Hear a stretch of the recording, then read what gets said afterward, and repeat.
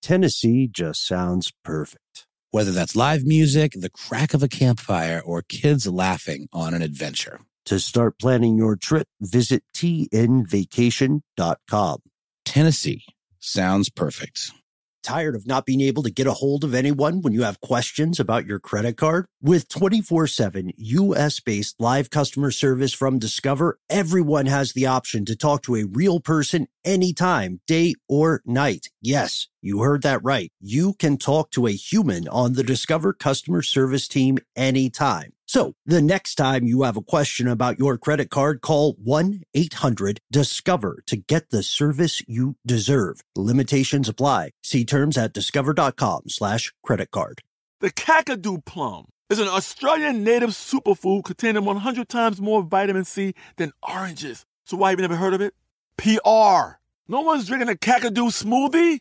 I'm JB Smoove, and that was a full episode of my new podcast, Straightforward, inspired by guaranteed straightforward pricing from AT&T Fiber. Get what you want without the complicated. AT&T Fiber, live like a gigillionaire. Available wherever you get your podcasts. Limited availability in select areas. Visit AT&T.com/hypergig for details. Ridiculous History is a production of iHeartRadio.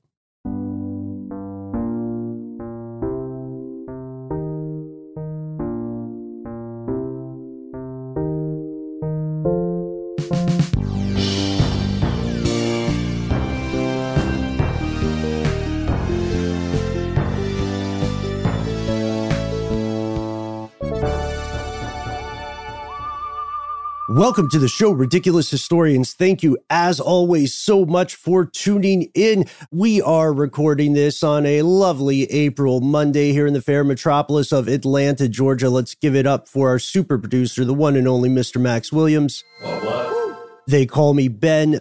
Noel, did you have a good weekend? Did I have a good weekend? Yes, I think so. Okay. Yeah. So we were just talking about the golf, right? Which honestly, so like I'm from Augusta, Georgia, which is where the Augusta National Golf Course takes place. The most exclusive and whitest place on the planet, the Augusta National. And every year they hold the Masters tournament. And it is a real ship show there. And I happen to be visiting my mom, and she lives really close to the National Golf Course. And it's funny because a good friend of ours and friend of the show, Frank Mulheron, his family has these, Masters tickets, the name of the tournament, and we were just talking about how you just can't get them. They're so exclusive that they're passed down generationally, and it's sort of a closed system, and you can buy other people's tickets, but if you buy someone's ticket and then you act a fool at the Masters, that will come back on the people who you bought the tickets from. So it's a very high society, highfalutin situation. And then I ended up back in Atlanta as the winner. Some white dude was announced, and it was on the TV at this place called the Brew House in Little Five Points here in Atlanta. And it went from the slowest sport alive broadcast, to the white people hugging channel. And that's a lot of that. 3 under par. Interesting. I love the color commentary, because even the color commentary is subdued, where they say, and interesting fact about this athlete, he has 2 different dogs. They're both named One of his Johnny. legs is slightly shorter than the other. Well, and he's made it work. He's made it work, folks. And he prefers to say that 16th hole. Yeah. Right. And he prefers to say one leg is, in fact, longer than the other. So a bit of It's a real glass half full, half empty kind of guy, Yes. He's a glass half full guy. I'm going somewhere with it, but last thing, I joke, the white people hugging channel, I kid you not, once the winner is announced, it is just they got to fill out the broadcast day, I guess. So it just becomes every imaginable type of framed shot of white people hugging. And then finally at the end, before they go to commercial and or they're done with the broadcast day, it's just a one shot or 2 shot rather of the winner, whose name eludes me and is irrelevant, and his wife, slow motion hugging. Set against the beautiful backdrop of the Augusta National, which, to be fair, is a feat of modern gardening engineering. They literally freeze the flowers with liquid nitrogen in advance of the event so that they bloom magically just right on time. And It's if a anyone was production. wondering, it was Scotty Scheffler. Scheffler. Scheffler. Scheffler. Yeah, Scheffler. The Good old Schlefster. Scotty. So we are going somewhere with this, because one thing that the Rituals. the culture of the Masters has in common, I would say, with today's episode, is there's very much a sense of exclusivity. There's very much a them versus us, an in crowd and an out crowd. Right. And what we're seeing in today's story is a story about how people can react en masse when they feel their insider status is threatened, or when they feel their hierarchy is being challenged somehow.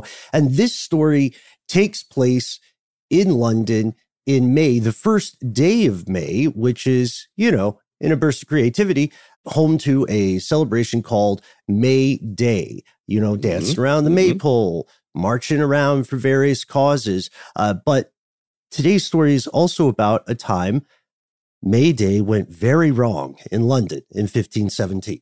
That's right. We're talking about London under Henry VIII. It was a bacchanalian time, lots of carousing and drinking and cavorting. I don't know. It wasn't between carousing and cavorting. I don't know. We'll sort that out later. But yeah, in the 16th century, folks in London, it was it was high times. The Feast of St. Joseph the Laborer was another big event of the season, the start of summer. There would be lots of boozing and schmoozing and all that good stuff. The city would be decorated with these beautiful kind of green boughs, and folks would be, dressed in costume, playing the hero of the working man, robbed from the rich and gave to the poor and all that, Robin Hood. But on this particular May Day, the festivities took a bit of a turn. They sure did.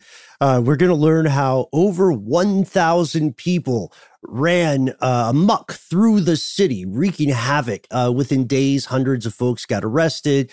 More than a baker's dozen were executed in very messed up ways. This is the story of Evil May Day. And it's a story of xenophobia. It's a story of social dynamics. It's a story of panic. And looking back, it is also a ridiculous story. A lot of our research here, by the way, is coming from an excellent Smithsonian article by Lorraine Bolsigno, who quotes an awesome professor named Paul Griffiths. The title is On Evil May Day, Londoners Rioted. Not going to read the whole headline yet, because we're going to have some questions for you at the end of this. So if you look back in the 1500s in London, we talked about this time period a few episodes ago. If you look back, London is a booming city at this time in the early 16th century. And because it was a hub of commerce and industry, it also became a hub for immigration. A lot of people from the European continent were coming to London for opportunities. When we talked about, we were talking about journeymen, right? The journeyman system a while back. We learned journeymen would, on their way to becoming a master of their craft, they would go where the work was. So if you were in Italy, you probably wanted to go to Rome. That's where all the jobs were. Or, you wanted to go to Prague. You wanted to find the big cities, basically, because the big cities held the jobs. So Dutch folks, Italian folks, Russian merchants, lots of bankers as well, they all came to London, which was fine. It was okay with most people, so long as the economy was doing well and so long as they weren't in the grips of a terrible epidemic or plague. Unfortunately, around this time period, 1517, early 1500s, London did have an economic downturn. They did have an epidemic, something called sweating sickness. Have you guys heard of sweating sickness? Yeah, it sounds pretty unpleasant. Is it a matter of getting like a bad fever? What's it caused by? It's weird because from what I understand, I was looking into this a little bit earlier. What I understand is that it was a mysterious disease. We know it was contagious, but since about the late 1400s, 1485 or so, it was regularly infecting large parts of various countries. We know that there are some diseases we recognize in modern medical parlance today that can cause sweating, like tuberculosis or endocarditis. which is just infection of a heart valve. It's weird because we could almost do an episode of it. Honestly, the last epidemic was in 1551, and it hasn't occurred in a long time since. No one's exactly sure. They think maybe it's a sin nombre, hantavirus, just kind of group of virus that usually caused kidney failure syndrome. But yeah, there was a mystery disease. For our purposes today, that's the scary part. Not only was the economy in the crapper, but also people were getting sick and no one knew why. This was not a problem that Jon Snow could solve like he did with cholera. I don't know, man. Maybe we talked a little bit about the economics, because this kind of xenophobia, almost always goes hand in hand with economic problems. Yeah, so there was a certain boom time element at play with wheat prices being pretty low in the early part of the 16th century. The harvest from 1516 saw a tiny little increase, but nothing super significant. But that paired with a decrease in wages and something that was referred to as a droughty and frosty winter, along with the introduction of the disease in question, caused some of the lower to mid-class Londoners to become very, very anxious about the future. There was a simmering kind of tension and resentment from the lower class against the upper class that had the potential to be sort of a powder keg situation. There always was kind of a bit of xenophobia, as remains the case in many parts of Europe, with a lot of immigrants and foreigners being seen as kind of others, referred to as strangers in their midst in the historyvault.co.uk article. But we looked at for this episode. And there was a lag with legislation that kind of would help, sort of mediate these tensions a bit, because nothing was put in place to limit the economic activities of immigrants, which I'm not saying necessarily was a good thing, but it was something that I think the indigenous Londoners would have preferred, to have some sort of protection against people coming from other countries to take their jobs. So it wasn't until the 1520s that this kind of legislation was put in place. But that was largely because of the riotous events of Evil May Day. Yeah, or Ill May Day, as it was also known. There was this palpable sense of tension in old London town at this time, the kind of stuff you could cut with a butter knife through the air. This was also on the rump end of the War of the League of Cambrai, a war against France. England had fought this on and off for years and years, and it had an enormous cost, both in terms of blood and in terms of treasure. And religious authorities were super anxious about all kinds of heretics and blasphemers who were waging a war for the hearts and minds of the faithful. Fun side note, just a few months later, this same year in October, Martin Luther would nail his famous 95 Theses to the door. So these issues all intermix in this gumbo of bad vibes. And they didn't have gumbo at the time. I'm just editorializing. Sort of a cosmic stew. Right. It moves to the beat of jazz. We used to joke about that, how it moves to jazz. Londoners started to question the legitimacy and the wisdom of their government. And Shannon McSheffrey, who is a professor of history at Concordia University in Montreal, said, quote, artisans and English merchants were united in a sense against these foreigners who were coming in and had unfair advantages, allowing them to prosper while the English board had economic problems. By the way, when we're talking about these foreigners, which Londoners of the time called them strangers, not foreigners. They just said, these strangers on our shores. But there weren't a whole bunch of them. This episode of Ridiculous History is brought to you by Snagajob. Snagajob is where America goes to hire, with the deepest talent pool in hourly hiring. With access to over 6 million active hourly workers, Snagajob is the all-in-one solution for hiring high-quality employees who can cover all your needs on demand, temp to hire, part-time, or full-time. You name the position: warehouse worker, retail associate, grocery store clerk, fitness trainer, baker, stylist, bellhop, podcast producer. Yeah, Snagajob's got a worker for that. With their easy-to-use platform, you're able to seamlessly post and fill available positions quickly with a dedicated customer support team to provide all the help you need along the way. Kind of nice knowing you have a talent pool like that in your own backyard, right?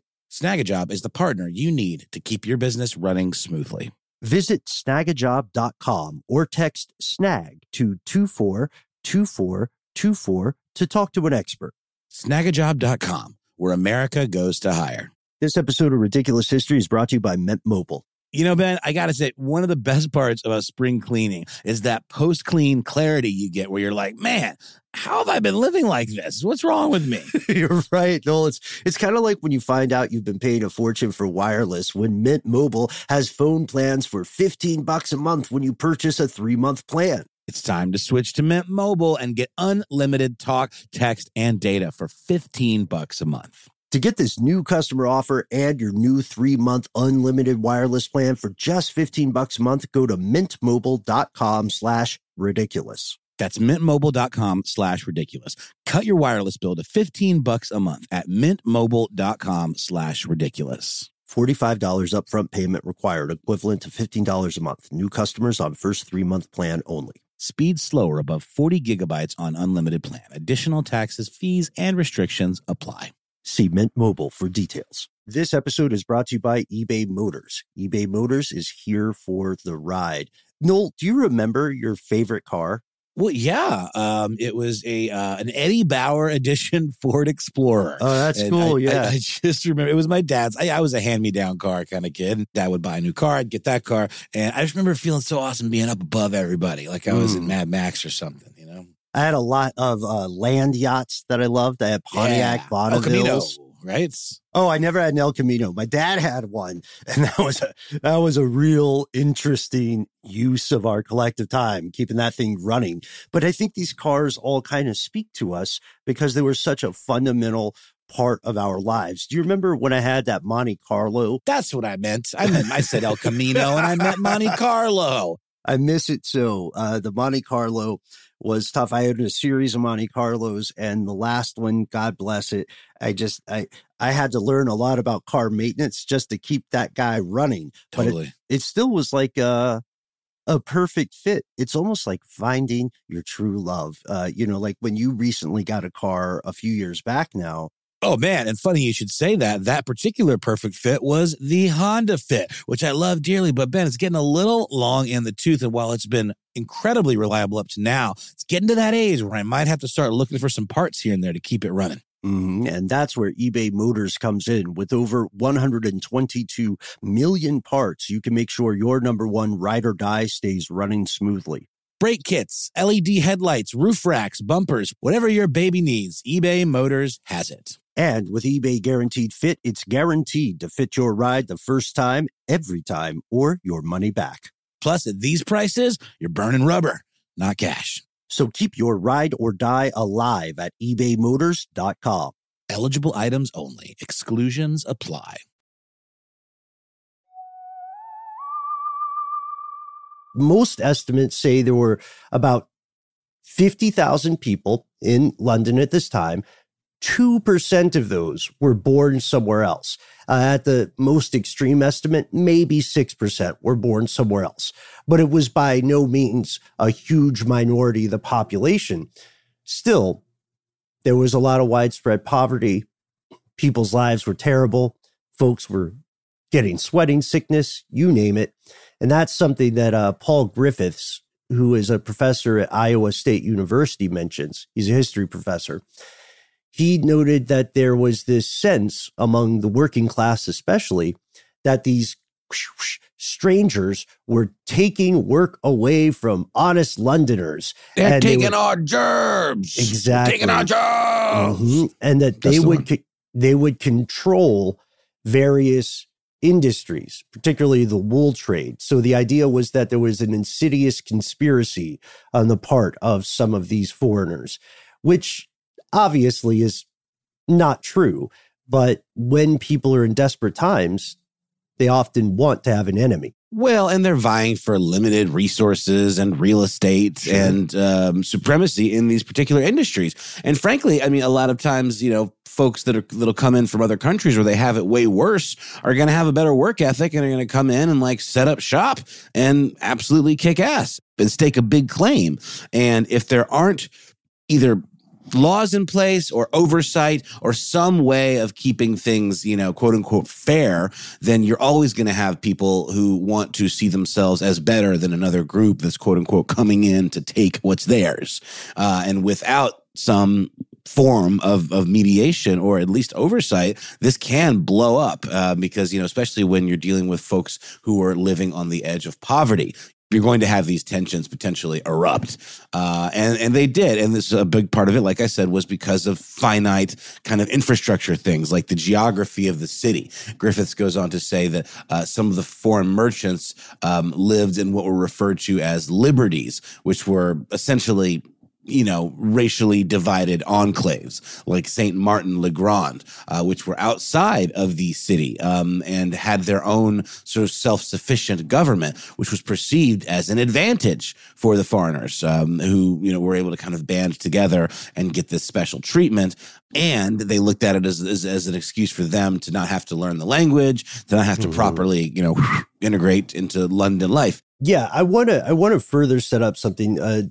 Fellow ridiculous historians, this is not me defending the xenophobic crowd, but there are a couple things in addition to the liberties that really ticked off native Londoners. And it's this: Henry VIII and the Crown, they had an iron grip on what guilds and city governments could and could not do. They could set up rules regarding trade and production, but the king could veto those rules. They wouldn't apply to foreign artists. So Professor McSheffrey points out something that seems silly now, but we have to understand this made a lot of cobblers livid.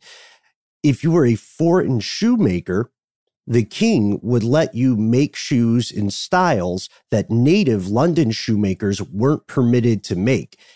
And this meant that the aristocracy was going to buy the hot new sneakers. You know what I mean? For lack of a better word. But because of this, they were given advantages. They were given distinct advantages. So these objections weren't coming out of nowhere. But John Lincoln and the priest, Dr. Bell, absolutely capitalized on this. In the weeks before May Day, John Lincoln started going around to priests and saying, look, the big Easter sermon is coming up. You need to talk about the problem with these strangers taking over London. To be clear, Lincoln himself was not a priest. He was a merchant. He was a broker, and he had a lot of ties in government and in trade. And he managed to convince one priest, Dr. Bell, to talk about this in his address at the St. Mary Spittal. He told his audience, foreigners, eat the bread from poor fatherless children, and told the English to cherish and defend themselves and to hurt and grieve aliens. Not very Christ-like, I would say. Yeah, it was gross. Oof, not Christ-like at all. But this nationalistic, taking advantage of these tensions and, of poor people who are concerned for their livelihood and for being able to, provide for their children. The idea of the evil foreigner stealing bread out of the mouth of the elderly and the weak and the youth and all of that stuff. We see this all the time. We see this with, World War II and Hitler and him taking over after the crushing defeat that Germany saw during World War I, and all of the, the hardships that brought. And we've seen it in the United States of America, the idea of, highlighting the otherness of groups that, quote unquote, don't belong here, using these dog whistle kind of terms. This goes well beyond dog whistle terms and is very straight to the point, basically saying, yeah, we're going to demonize the hell out of these people and cause, native Londoners to rise up. Right? Isn't that essentially what he's asking people to do? Oh, yeah, man. It also, if you want to more recent historical example. Unfortunately, you don't have to look far at all, but you see this in the U.S. today, whenever the economy is not doing well. You also see it in films like Gangs of New York, which is almost a beat-by-beat example of riling up the lower socioeconomic strata against immigrants, even though they're both working class and have much more in common with each other than they do with the ruling powers. With the brass, that's true. I actually recently just watched the Steven Spielberg remake of West Side Story. And if you're into musical theater at all, or just good film, I highly recommend it. I thought it was fantastic. Yeah. I loved every second of it. But it is about, these native kind of New Yorkers, and their gang and the Jets, versus these immigrants from Puerto Rico, which was newly declared, I believe, Ben, correct me if I'm wrong, in that era, a territory of the United States. So they were able to immigrate much more easily. And then they, built all these shops and did what I was describing earlier and kind of like bootstrapping and all of that stuff. And there was a lot of instant resentment, which was fed and almost encouraged by the higher ups in the police force. You've got your Officer Krupke who's on the street just trying to keep law and order, but then you've got the detective character who's secretly, when the Puerto Rican gang leaves, is basically encouraging the Jets to keep doing what they're doing. Mm-hmm. And in many of these cases, what you see is a call to arms or a call to action on behalf of a local authority. So it might be a business person, it might be a religious figure. That's what was happening here in London. This got a lot of attention. We have a quote from a Venetian ambassador who was writing about this on the 5th of May in 1517. This is a little bit long, but it's important. It's explicit. So I suggest that we divide and conquer here, Noel. You got it. All right. So he says, after Easter, a certain preacher, at the instigation of a citizen of London, preached as usual in the fields where the whole city was in the habit of assembling with the magistrates. He abused the strangers in town and their manner and customs. And pause here because the next part is important. The next part is just not him having a problem. It's him telling them to do stuff. Mm-hmm. Yeah, so it goes on to say, in addition to abusing the strangers in town and their manner and customs, he also alleged that they not only deprived the English of their industry and of the profits arising therefrom, but dishonored their dwellings by taking their wives and daughters. Ooh, really gross fear-mongering and that othering. With this exasperating language and much more besides, he so irritated the populace, that's putting it lightly, that they threatened to cut the strangers to pieces and sack their houses on the 1st of May. And that's quoted as Venetian ambassador, who is literally just kind of standing aghast watching this on 5th of May, 1517. Yeah, so this is far beyond just free speech about having a problem. This is, and they didn't have the same free speech laws, obviously, but it is directly telling people in the crowd to attack these folks. And McSheffrey says you got a bunch of young men together, you add alcohol and grievances and righteous calls for patriotism, then they're a combustible situation. So in the final days of April, we've got a great recount of this from an author named C. Bloom in their book, Violent London, 2,000 Years of Riots, Rebels, and Revolts. Foreigners start getting manhandled in the street. You know what I mean? Like, let's say you're a Dutch shoemaker, you're walking by and then somebody spits on you. Someone just shoulder checks you and it gets worse and worse. And the word is out. There's something fell in the wind.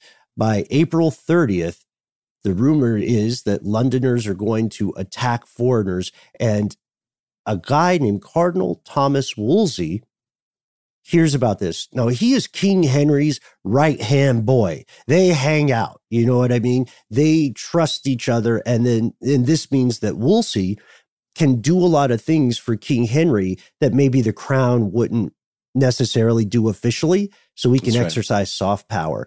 And he says, okay, I'm going to get the mayor and the alderman of London to my house. They meet up at his house, and Wolsey and the crew said, we're going to nip this in the bud. We're going to have a curfew. And so they instituted a curfew, or they want to, but they were already too late. In retrospect, it looks like maybe the city government wasn't super keen to help stop this this violence that was coming up on May Day, because a lot of those guys agreed that the crown was overly favoring foreign merchants and craftsmen. And one guy did try to, I don't know, this is kind of ridiculous. One guy did try to to enforce the curfew by himself, like just him as the alderman. He found these two guys that were out drinking and celebrating April 30th, and then he said, "Okay, you two, you young ruffians, there's a curfew. Get indoors for the curfew." and then a crowd swarmed him, man, and they whipped him 6 ways to sundown. Yeah, it really escalated with rallying cries of apprentices and clubs echoing through the streets within just a few hours of that inciting event. And then you had 1,000 or more, roughly, young men all gathering around in an area called Cheapside. And this is from Steve Rappaport in Worlds Within Worlds, Structures of Life in 16th Century London. And of course, we know Thomas More from his treatise Utopia. He was actually something called an under-sheriff at the time. What is that, kind of like a deputy? It's definitely not the sheriff. Yeah. It's like it's a funny, junior sheriff. I think of this too, like the alderman, the under sheriff. It's one of those titles that doesn't sound prestigious, does it? No, not particularly. So, but he's that thing. He's that. And, we know he becomes a very important political figure in terms of just like modern political theory, with Utopia. But at the time, he was installed in this kind of like bureaucratic role, and he was an observer of all of this. And under his leadership, the authorities were almost nearly able to get a handle on things. But the mob proved to be a little too expansive and hard-headed and potentially super drunk. That's a thing, too. You mentioned alcohol and righteous grievances. That is a hell of a drug combo right there. And so people started looting shops along St. Martin le Grand, which, as we said, was that enclave. This one, the shoemakers in this region would have largely been Dutch. So then we have the Lieutenant of the Tower of London, Sir Richard Cholmondeley. That's a very British name. And he ordered his men to go down there and start opening fire. In this article in Smithsonian, the quote is firing ordnance. But, I mean, that's basically just bullets, right? Ordnance is usually just like big bullets. They were firing into the crowd. Yeah, 100%. This is not, this is something that is frowned upon by world governments today, but even firing at civilians didn't stop their pillaging. They went beyond St. Martin le Grand. They were sacking and pillaging any neighborhood that had foreign apprentices living in it and traders. And, also there were actual native-born Londoners living there, but if they were in the wrong neighborhood, their shop will be up for grabs too. Finally, the Lords march in with some men-at-arms. In the early hours of May 1st, they put down multiple riots across London. Eventually, there were an estimated 25,000 troops inside and around central London. This went on for about 4 or 5 hours. I guess also it's interesting the way it's described. If we go back to the Venetian ambassador we mentioned, the gang of roaming ne'er-do-wells and rioters, they're described as wearing themselves out, which in my mind means maybe they got exhausted because they were drinking a lot. And also, rioting is an energy-intensive activity. Sure. Yeah, but they're covering a lot of ground. I mean, they're getting a lot of steps in.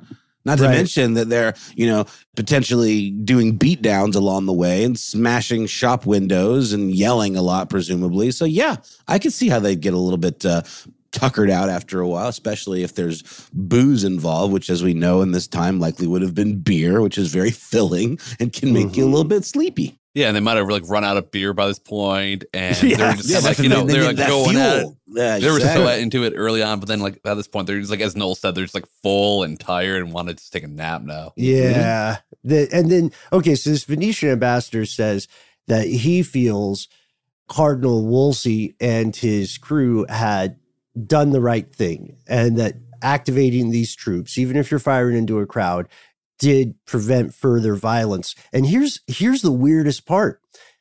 This is not necessarily the crux of the story in terms of the human toll taken.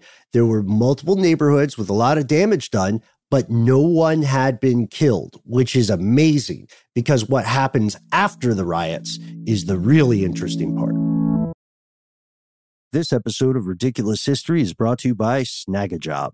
Snagajob is where America goes to hire, with the deepest talent pool in hourly hiring. With access to over 6 million active hourly workers, Snagajob is the all-in-one solution for hiring high-quality employees who can cover all your needs on demand, temp to hire, part-time, or full-time. You name the position: warehouse worker, retail associate, grocery store clerk, fitness trainer, baker, stylist, bellhop, podcast producer. Yeah, Snagajob's got a worker for that. With their easy-to-use platform, you're able to seamlessly post and fill available positions quickly with a dedicated customer support team to provide all the help you need along the way. Kind of nice knowing you have a talent pool like that in your own backyard, right? Snagajob is the partner you need to keep your business running smoothly. Visit snagajob.com or text SNAG to 242424 to talk to an expert. Snagajob.com, where America goes to hire. This episode is brought to you by eBay Motors. eBay Motors is here for the ride. Noel, do you remember your favorite car? Well, yeah. It was an Eddie Bauer edition Ford Explorer. Oh, that's And cool. I just remember it was my dad's. I was a hand-me-down car kind of kid. Dad would buy a new car. I'd get that car. And I just remember feeling so awesome being up above everybody, like I was in Mad Max or something, you know? I had a lot of land yachts that I loved. I had Pontiac El Camino, Bonnevilles. right?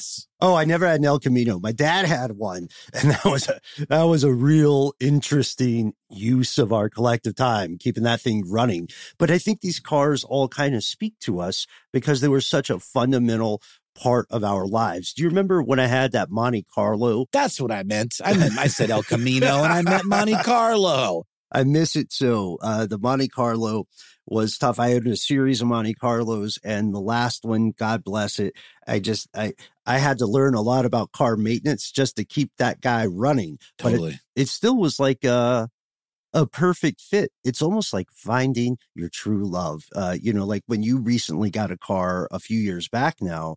Oh, man. And funny you should say that. That particular perfect fit was the Honda Fit, which I love dearly. But, Ben, it's getting a little long in the tooth. And while it's been incredibly reliable up to now, it's getting to that age where I might have to start looking for some parts here and there to keep it running. Mm-hmm. And that's where eBay Motors comes in. With over 122 million parts, you can make sure your number one ride or die stays running smoothly.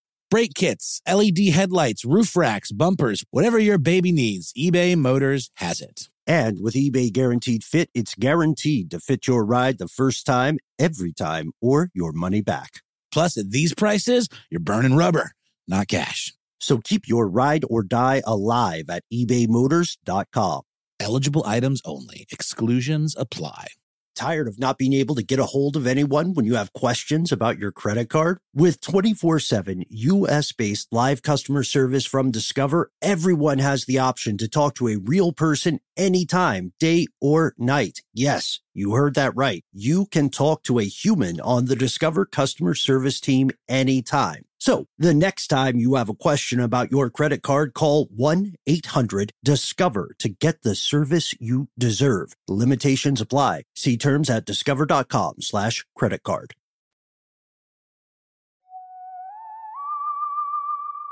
It is. I just want to double back really quickly. They must be using the term ordinance here to refer to some sort of suppressive non-lethal alternative to bullets. Like nowadays we think of firing into a crowd for crowd control. It would be something like rubber bullets, which is painful. And if you catch one in the eye, you're going to get blinded, but it's not going to kill you. But if there were no deaths and they're firing into a crowd, it must have been something like birdshot or like, rock salt or something like that would have like mellowed people down and caused them to disperse, but not like executed them. Yeah.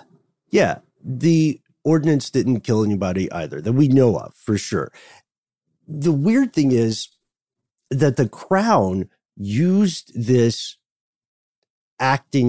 used this riot as a way or they used it as an opportunity to give themselves more power. First, to understand this, we need to go to Joanne Paul, writing for the History Vault, with the article Immigrants and Propaganda, which is about the 1517 evil May Day riots. And Paul explains it this way, saying that you have to understand the essence of Tudor international affairs and the importance of political performance. The rioters who got apprehended weren't just charged with rioting and disturbing the peace. They were charged with treason because their attack on foreigners could be interpreted as an act of war against those foreigners' home countries, meaning it could be a breach of the peace that Henry VIII had worked hard to establish with all other Christian princes. So they, in their mind, in Henry's mind at this time, that violence is not violence against foreign dignitaries and shoemakers. It is an act of violence against the crown and against the state itself. So it's seditious, it's treasonous. 300 people get arrested, one of whom is our boy Lincoln from earlier. And he gets, along with, I think, 13 other people, he gets the absolute worst punishment, which we were talking about a little bit off air. Yeah. William Wallace type treatment. Right. Freedom. Max, you want to fact us up with that one?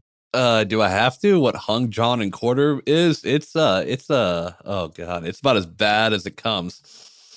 Well, I mean, how much of this should I leave out, guys? Well, no, I think we want the people to understand the full weight of this punishment. I mean, I brought up when we were talking about it off air, it's like, you really got to do all three? Is one of them just to start with a humiliation? Because, I mean, any of these acts would kill you, but hung is where they start you off and you're hung by your neck, right? But you don't die yet. And then they tie you to a horse, right? After gutting you? So how they would do it, I mean, this is one of these punishments where they got kind of like, I guess, lazier over time.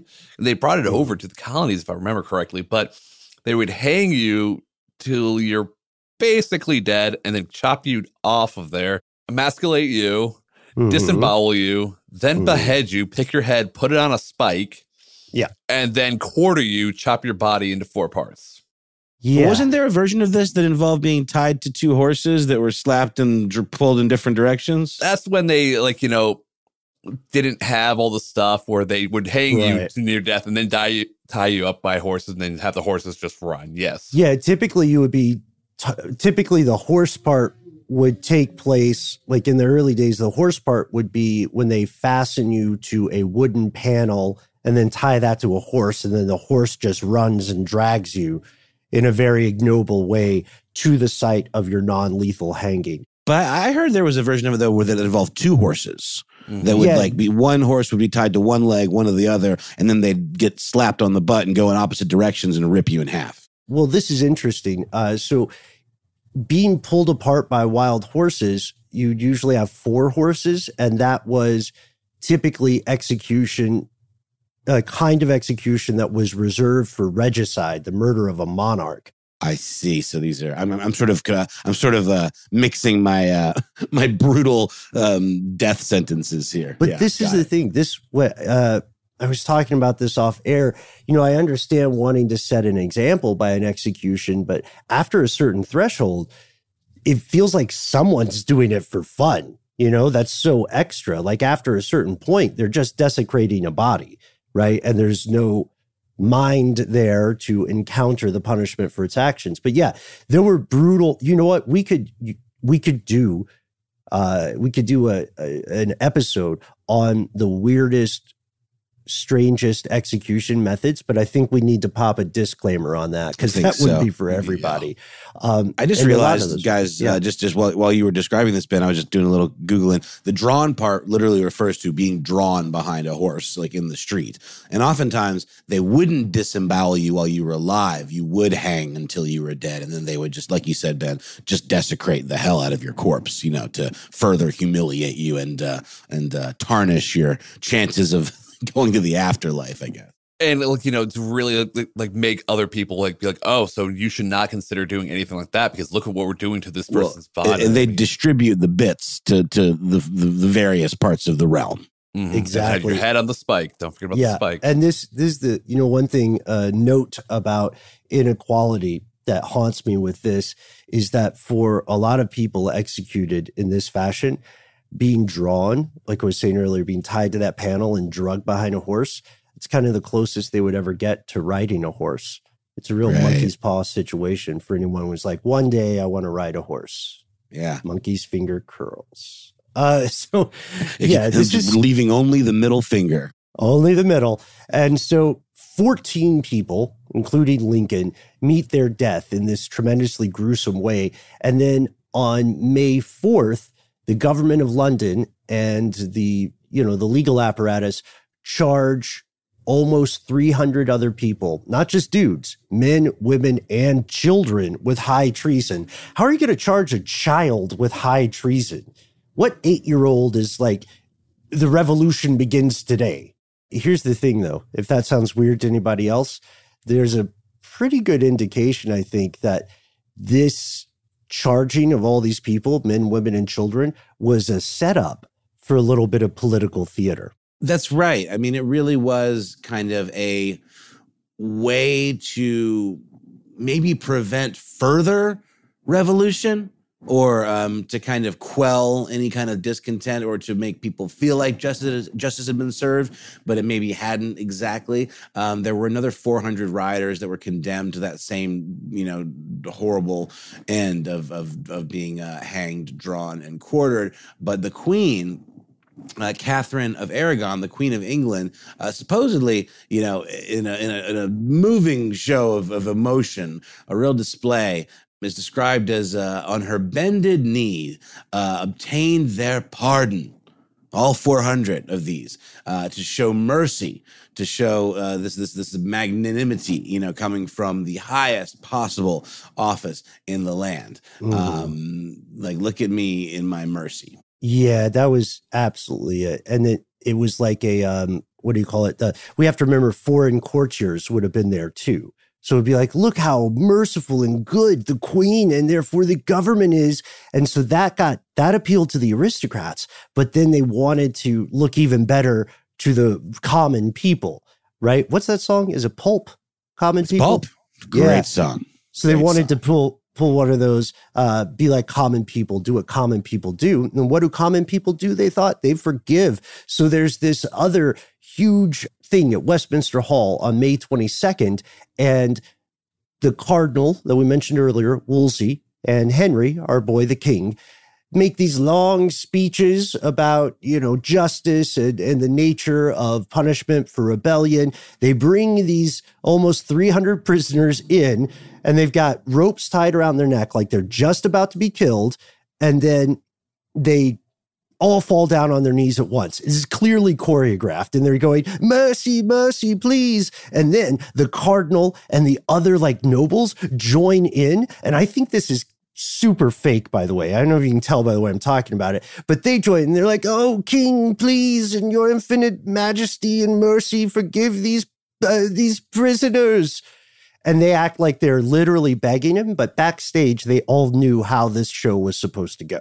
It's like a wrestling match. This is wild, man. I mean, you're right, Ben. This was totally political theater because they essentially, the way historyvault.co.uk points it out, and I completely agree, they reframed what was clearly a xenophobic riot between Londoners and, who they saw as these foreign, invaders taking their job, their livelihood, their whole way of life. And they reframed it into a rebellion against the state because, again, and And there was some truth to that because, it's one of these things where if you're in the game of politics, the Game of Thrones here, you do a lot of things to make sure that you are seen in a certain light by your allies and even your enemies. And when the common people took this into their own hands by, absolutely beating in the streets and defacing the property of these immigrants, it wasn't a good look for the crown to those allies and could have potentially exacerbated things with some of those enemies. So they flipped it and made that really the focus by saying, no, these are traitors to the crown. And then they were able to flip the script once again by showing this just absolutely, Christ-like mercy. And essentially, through all of this, having a win by, in the end, having everyone even more loyal to the crown because they saw, they spared the lives of these men, who I identify with, whomever you were. Yeah, it was incredibly clever, and then the next thing we have to ask about really is the legacy here. What changed? Everybody got a shot of propaganda and state loyalty. 14 people were killed in a gruesome way. Everybody else got off due to the apparently spontaneous mercy of the king. But not much really changed for the strangers, for the foreign-born residents of London. The issues with immigration persisted after evil May Day, and there were more and more regular tussles regarding immigration and migration in the late 16th century, early 17th century, especially when Protestants began arriving after the Reformation, after England broke with the Roman Catholic Church. And these folks were religious refugees. That's what they were seen as. So they were at first welcomed, but then they also set themselves up in economic niches. They started to really represent in different specific industries. And so again, the problem occurred. And you had English-born folks saying, well, I don't care if they're Protestant. They're taking over the wool game, and we're the woolmen here. And yeah, and people talked about constantly. It's in plays, it's in ballads. Even Shakespeare gets involved talking about it. It left a lasting impression. There's a really cool woodcut image on the Smithsonian Mag article on Evil May Day. Londoners rioted over foreigners stealing their jobs by Lorraine. I believe it's Boissonneau. Might be Boissonneau, Boissonneault. Lovely article from 2017. At the very top, you can see a depiction of kind of like the early seeds of this riot, with people kind of looking like we're a little bit grumpy and malcontented, and you can kind of see the sides, starting to form in this image. It really is something that persisted kind of in the zeitgeist and and it led to, it sort of set a precedent in some ways where it's like, okay, we can't let these things get out of hand, but it just meant that a lot of these resentments and biases and bigoted behavior just were a little bit more underhanded. Maybe not quite as like large scale riots in the streets, but I mean, we know this kind of behavior exists to this day. Mm. It has a couple of different meanings depending upon one's perspective. On one side, as Professor Paul Griffith said, it can remind those in authority about the danger of working class rebellion.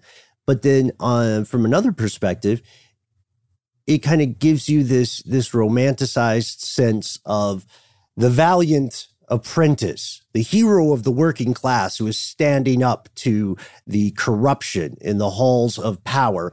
And this, again, both of those perspectives in their own way are valid, and they both come in handy time and time again. You're never too far away from a riot or a revolution, no matter where you live.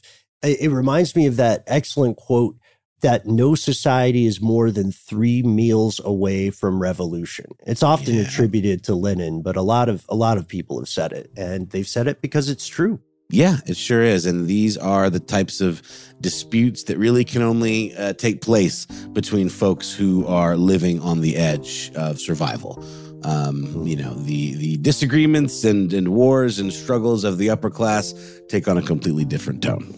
And oftentimes these, as we've seen here, these types of struggles are capitalized on by the upper class in order to further their own agenda. As opposed to like, the question remains, like, does the Crown actually care about either of these parties? I think the answer is probably no. I think it was more used as a political bargaining chip or a way to kind of stage that excellent bit of political theater. Agreed. And that's a lesson that I think we can all take away from this. Even in 2022, fellow ridiculous historians, this was a little bit of a long one, but we really wanted to explore it together. And we hope you enjoyed this exploration as much as our own super producer, Mr. Max Williams, will surely enjoy editing it. Thanks, Max. You're an unsung hero. Indeed. In addition to Max, we also thank his brother, the composer of our theme song here, Mr. Alex Williams, wherever he may roam. God bless you, sir. Christopher Hasiotis, Eve Jeffcoats, here in spirit. Yes, and of course, thanks to our own one-man riot, Mr. Jonathan Strickland, a.k.a. the Quizster. He has not been drawn and quartered at this time. Just shot him a note for confirmation, and he said, "Why would you ask me that?" So I think he's fine. And happy May Day, I guess. Yeah, in advance. We'll see you next time, folks.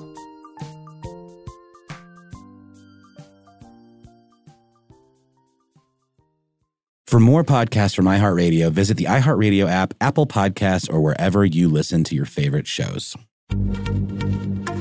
Happy Pride from Tomboy X, celebrating pride and the queer community all year. Queer founded, queer run, and the makers of the original boxer briefs for women, creating sustainable size and gender inclusive underwear, swimwear, and loungewear for all bodies so you feel comfortable in your own skin. Tomboy X just dropped their Pride 24 collection.